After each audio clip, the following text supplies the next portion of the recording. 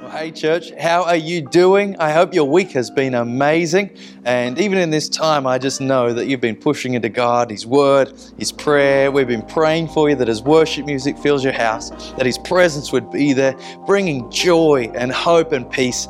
And I know as you do that, that any kind of anxiety that's getting in there or concerns or fear, they're just fleeing in Jesus' name.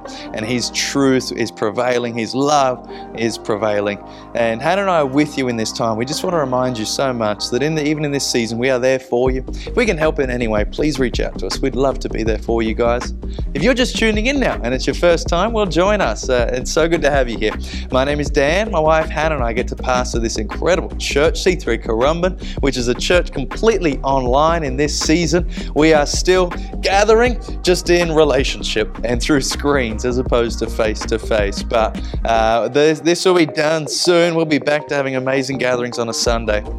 And so we're so grateful to have you even joining us online right now.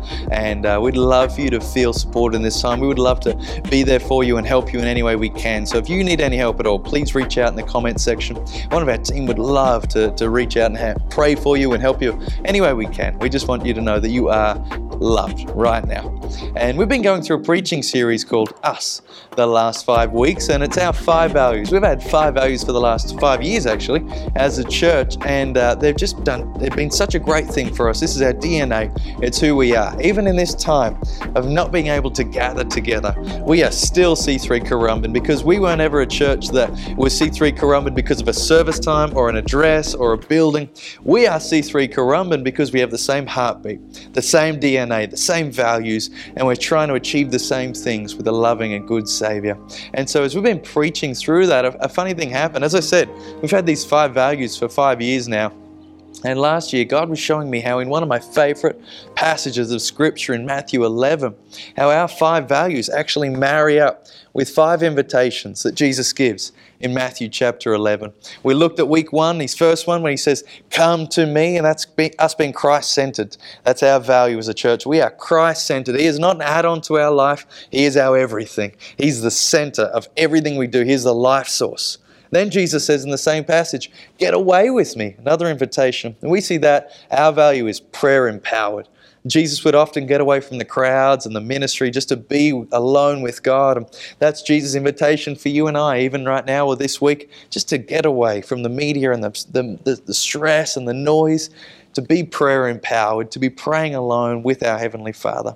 The second one he says is, "Walk with me." And for us, that's being a disciple. That's disciple making. And that's our desire to grow in Jesus and grow in Christ, our relationship with Him, our knowledge of who He is and who we are in Him. To grow in our love for people that don't know Jesus, and to enjoy life together. That's the 3 things we say as being a disciple. And that's Jesus saying, "Walk with me." Hey, let's journey together. It's not just about a one-time moment or a decision. It's about every day. Let's just do life together. And then as an overflow of that, His 4th invitation is for us to work with Him. We looked at last week. For us, we term that outward focused. So outward focused isn't, we don't start there, because we start with a relationship with Jesus. Otherwise, if we start with being outward focused, if we start with works, then our identity is based in works. We think God loves us because we do works. We think God's happy with us because we're doing works. And that's not the gospel. That is not biblically true. We start with a relationship with God, and as a healthy overflow of that, when we see that we are His passion, we get passionate about what He's passionate about.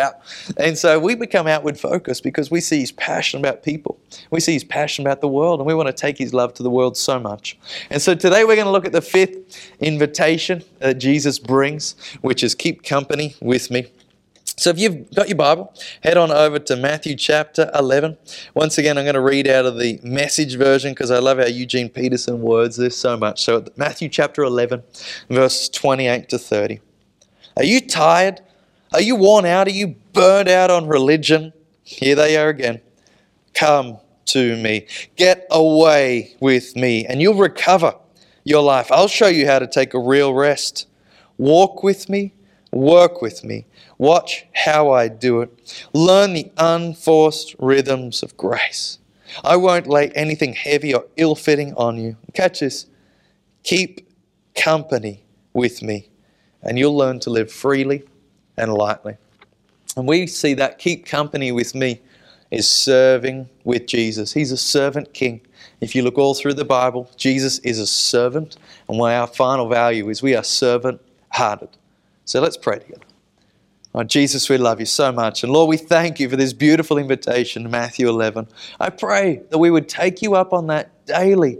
That God, we would come to you, we'd get away with you, we'd walk with you, we'd work with you, and we would keep company with you. We wouldn't walk away from you and get into the busyness of life and the noise of life. We want to stay with you, Jesus. We want a healthy, daily relationship with you, God. So I pray you'd speak through me right now. Holy Spirit, bring your word and bring your truth to every one of our hearts. In your name we pray. Amen. Well, it's an amazing thing. Once again, I think this fits perfectly with our value of servant-hearted. Because when we look at Scripture, Jesus is a servant. And that was so shocking to so many people. They were expecting him to come and be literal king and rule Israel and rule the land. They were expecting him born into royalty. And we see a God, we see a Savior born in a manger, born to some unmarried servant, a carpenter. We see almost an outcast, if you will. And we see Jesus' heart. He words it himself in Matthew chapter 20, verse 28. We see this crazy thing where Jesus said, I didn't come to be served, but I came to serve and to give my life as a ransom for many. What does it mean that Jesus served us? What does it mean that we now have become servant-hearted? I want to look at one more passage for us today. It comes out of John chapter 13. And some of you may know it. This is where Jesus washes the disciples' feet. But I want us to look at this. This is just before he died. This is in the last 24 hours. He's in the upper room. He's about to have dinner with the disciples. They're in a time of uncertainty. Their whole world has been shattered. They're looking forward at losing their Savior, their King. Jesus had been with them in flesh and blood. He's about to part this earth. And they're kind of just feeling uneasy. All of their normal is about to go, and I know that resonates with you and I as well in this time of uncertainty and change. So I want us to look at this. I want to see what Jesus spoke here for us. Let's read together in John chapter 13, verse 1. I'll be reading out of the New Living Translation. So before the Passover celebration, Jesus knew that his hour had come to leave this world and return to his Father. He had loved his disciples during his ministry on earth, and now he loved them to the very end. It was time for supper, and the devil had already prompted Judas, the son of Simon Iscariot, to betray Jesus. Jesus knew that the Father had given him all authority over everything, and that he had come from God and would return to God. So he got up from the table, took off his robe, wrapped a towel around his waist, and poured water into a basin. Then he began to wash the disciples' feet, drying them with the towel he had around him. When Jesus came to Simon Peter, Peter said, Lord, are you going to wash my feet? Jesus replied, you don't understand now what I am doing, but someday you will. No, Peter protested, you will never ever wash my feet. And Jesus replied, unless I wash you, you won't belong to me. Simon Peter exclaimed, well then wash my hands and my head as well, Lord, not just my feet. Jesus replied, a person who is bathed all over does not need to wash except for the feet, to be entirely clean. You disciples are clean, but not all of you. For Jesus knew who was going to betray him. That is what he meant when he said, not all of you are clean. After washing their feet, he put on his robe again and sat down and asked, do you understand what I was doing? You call me teacher and Lord, and you are right, because that's what I am. Since I, your Lord and teacher, have washed your feet, you ought to wash each other's feet. I have given you an example to follow. Do as I have done to you. I tell you the truth, slaves are not greater than their master, nor is the messenger more important than the one who sends the message. Now you know these things, God will bless you for doing them. What an amazing story. Jesus, the God, it says, knowing that a God had given him all authority, he's about to return to God. What a position of power, what a position of might. What would you do next? He gets up and he washes their feet. What? It's insane, this moment. And I want us to catch the heartbeat of our Savior so that we see that everything we do as a servant-hearted church is not about works. It's about having the same heart as our Savior. The reason we're servant-hearted, because we have Jesus' heart now in us. We are Christ-centered. He starts with the most amazing passage. Church, you know I preach about this a lot because it's so important for us to get. So if you're just joining us for the first time online, this is some of the most important truths you are going to hear. It said, and having loved his disciples, he loved them to the end. So he got up and washed their feet. All of this, point number one, the first thing I want to talk about today is serving is an overflow of love. It is not an overflow of works. It is not an overflow of an I have to mentality. It's an overflow of love. You need to see once again that Jesus came to this earth. He left his throne room. He left his divine privileges. He was still God, but he gave up his divine privileges to come down here to serve you and I because he loved us. That's what Romans chapter 5, verse 8 says. While we were enemies of God, while we were still sinners, God demonstrated his love for the world by sending his own Son, Jesus Christ, to die in our place. Jesus came to serve us out of love. I love what J.I. Packer, great theologian, says. He says, love awakens love in return. And love, once awoken, desires to give. Catch that truth, church. Love awakens love in return. And once this love has been awoken, it desires to give.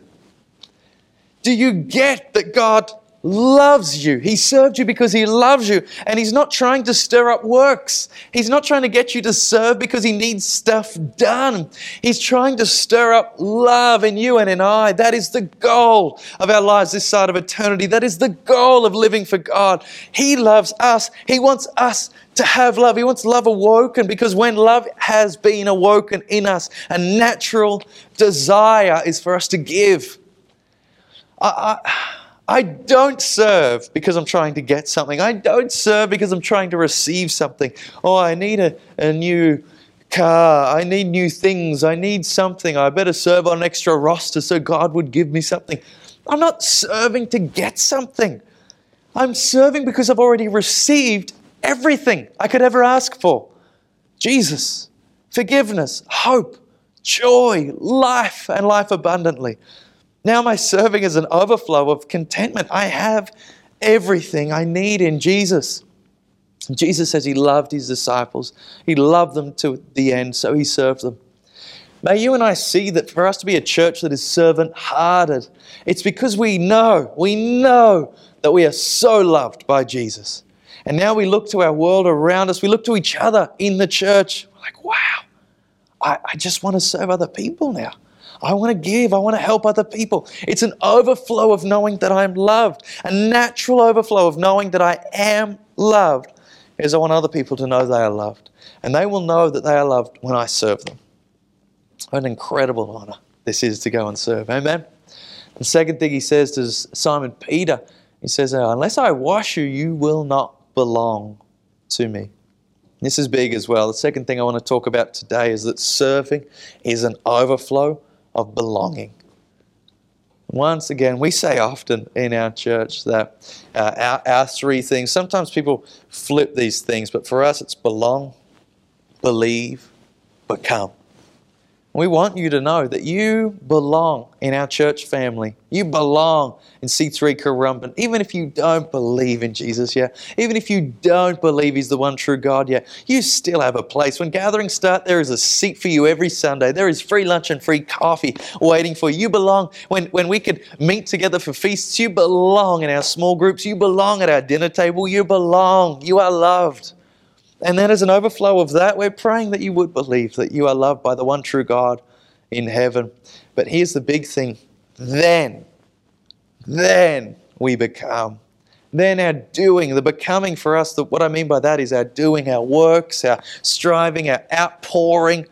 That's the end goal of belonging, then believing. Then we pour out. Christians, C3 Currumbin, you and I cannot effectively do for God until we get and understand what he has done for us. You belong to God through faith, not works. You belong to God through faith in what Jesus has done for you.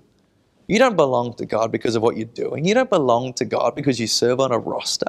We serve on a roster because we belong to God. I serve people in the community because I belong to God. I give a large portion of my wage because I belong to God. Everything I do is an overflow of knowing I belong. Everything we do for God first must start with a knowing of us belonging to God comes from Him washing us. His Word washes us, and then we belong. We're in the family. And let's just strive to make everything we do, all of our serving, loving people, and I'm not just talking about rosters, I'm talking about being servant-hearted every day of every week, everywhere we go. Being a servant-hearted person, it's a joyful overflow of knowing I already belong to Jesus. I don't need to do this to earn God's love. I am loved. So now I look forward to serving. I look forward to helping other people get that same revelation.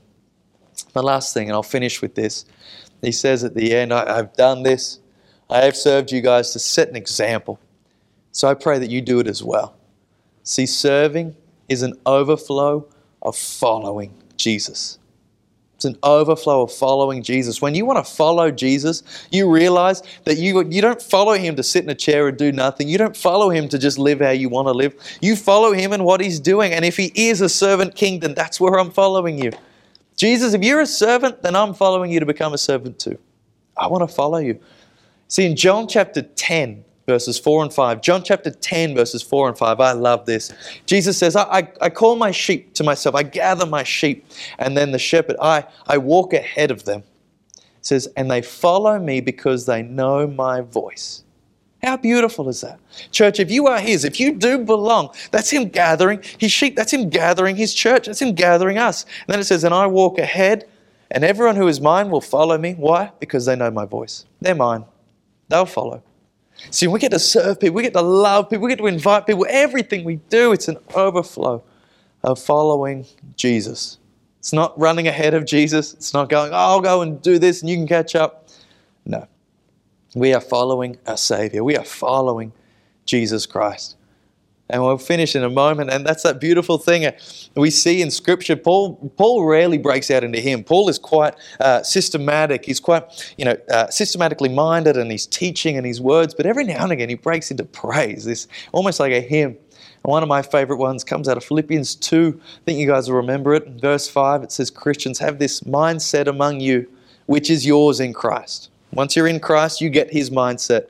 Verse 6, who being in the form of God, didn't see equality with God as something to grasp onto, but He made Himself nothing, taking on the form of a servant and being found in human form.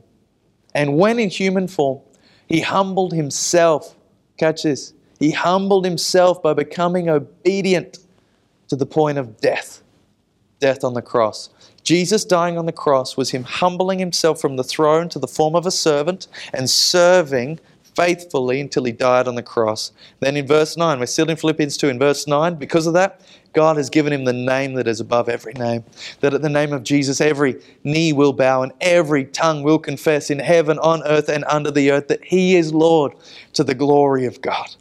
Now, verse 12, since you obeyed in my presence, now obey even more in my absence and work out your salvation.